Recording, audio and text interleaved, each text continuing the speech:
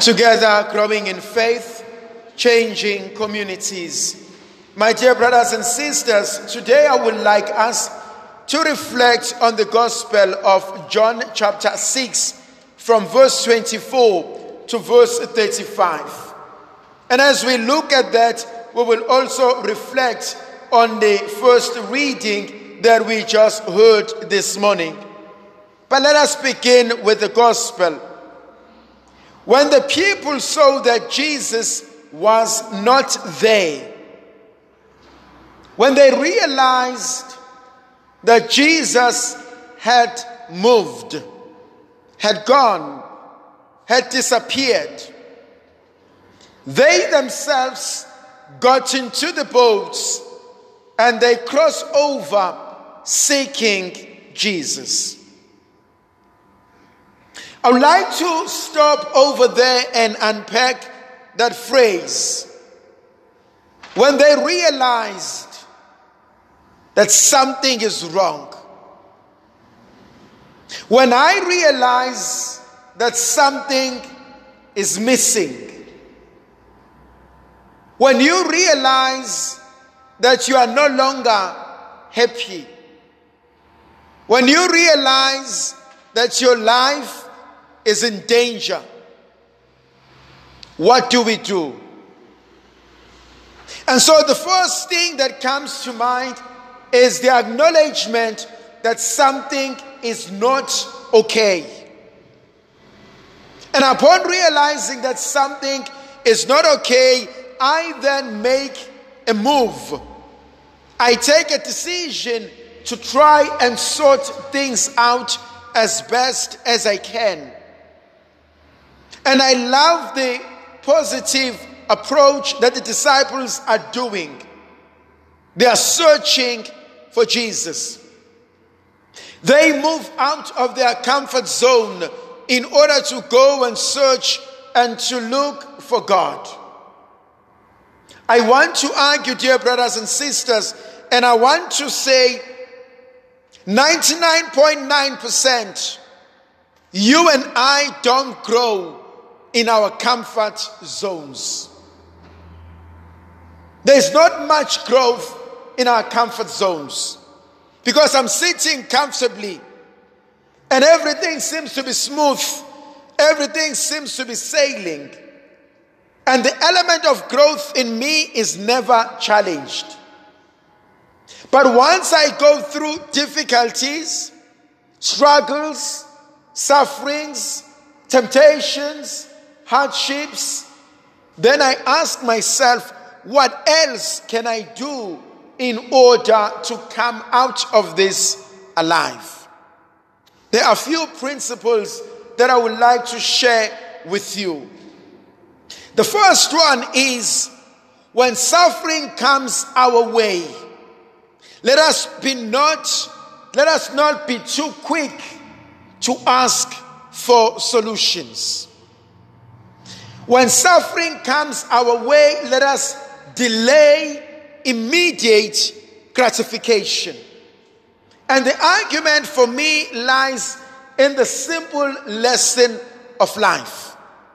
There are certain experiences, there are certain events in our own lives that over time we mature, we get better at understanding them and at understanding ourselves.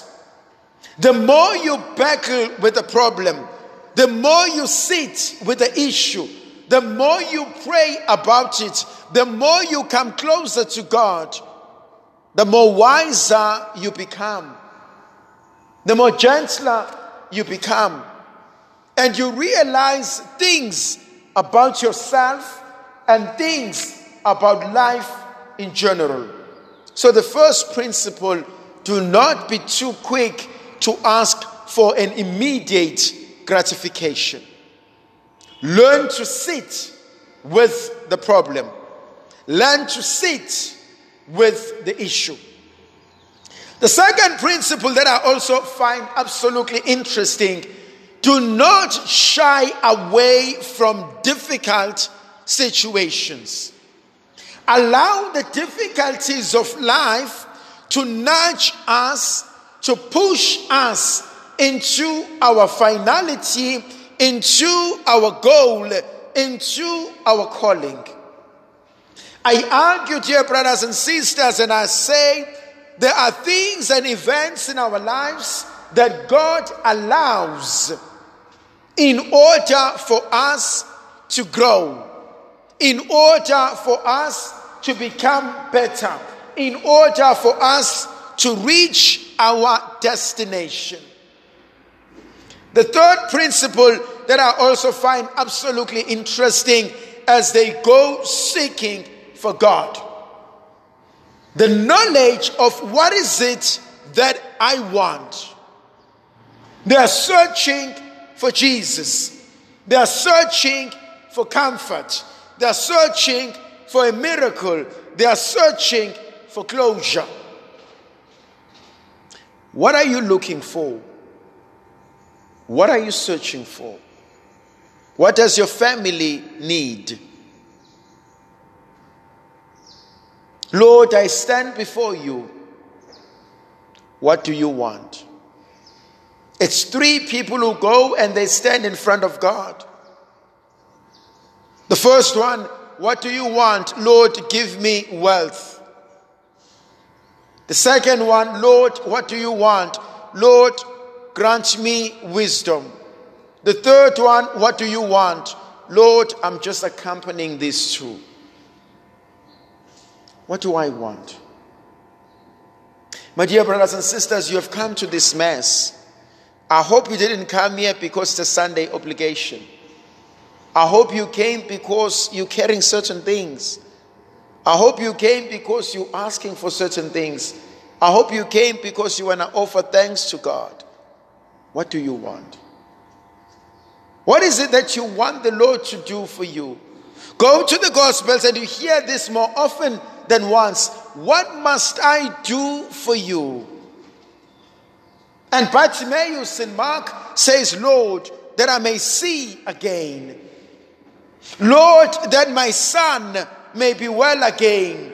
Lord, that my daughter may come back to life. What are you searching for? The last point that I want to talk about are found in the first reading. The people are complaining against Moses and Aaron.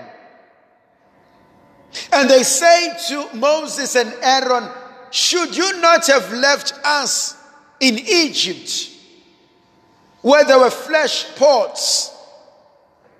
We were satisfied, rather than for you to have taken us here into the wilderness and to die. The danger in there, my dear brothers and sisters, lies in the complaint that they make. Because it seems to me to be a human inclination to always find something to complain about in life. When things are not going well, when things are not going according to our plans, I will either complain to God, or I will complain about the situation, or I will complain about something else, which is a total difference to what we find in the gospel. In the gospel, something is wrong, but they act in a proactive manner, in a positive manner. In the first reading, something is wrong. Instead of saying, what must I do? They find something to complain about. They find someone to blame. Between these two groups of people, which one do I tend to belong to? Am I the one who takes ownership? Am I the one who takes responsibility? Am I the one who looks at the positive side of things? Or am I the one who tends to blame anything and everyone except myself? The second danger that I also find in the first reading is to live in a lie of good old days. It seems that we have a romantic or romanticized nostalgic memory of the past. But if we go to the truth, the past was not as great as we remember.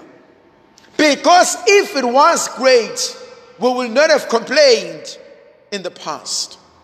What is it that the Lord is inviting us to do? To take responsibility, to become aware of what's going on, but to know what we need. But above all, He promises that He will offer that which we need. He will give us Himself, the bread of life. May the Virgin Mother of God continue to be with us, to protect, to bless, and to guide us. The Father, the Son, and the Holy Spirit. Amen.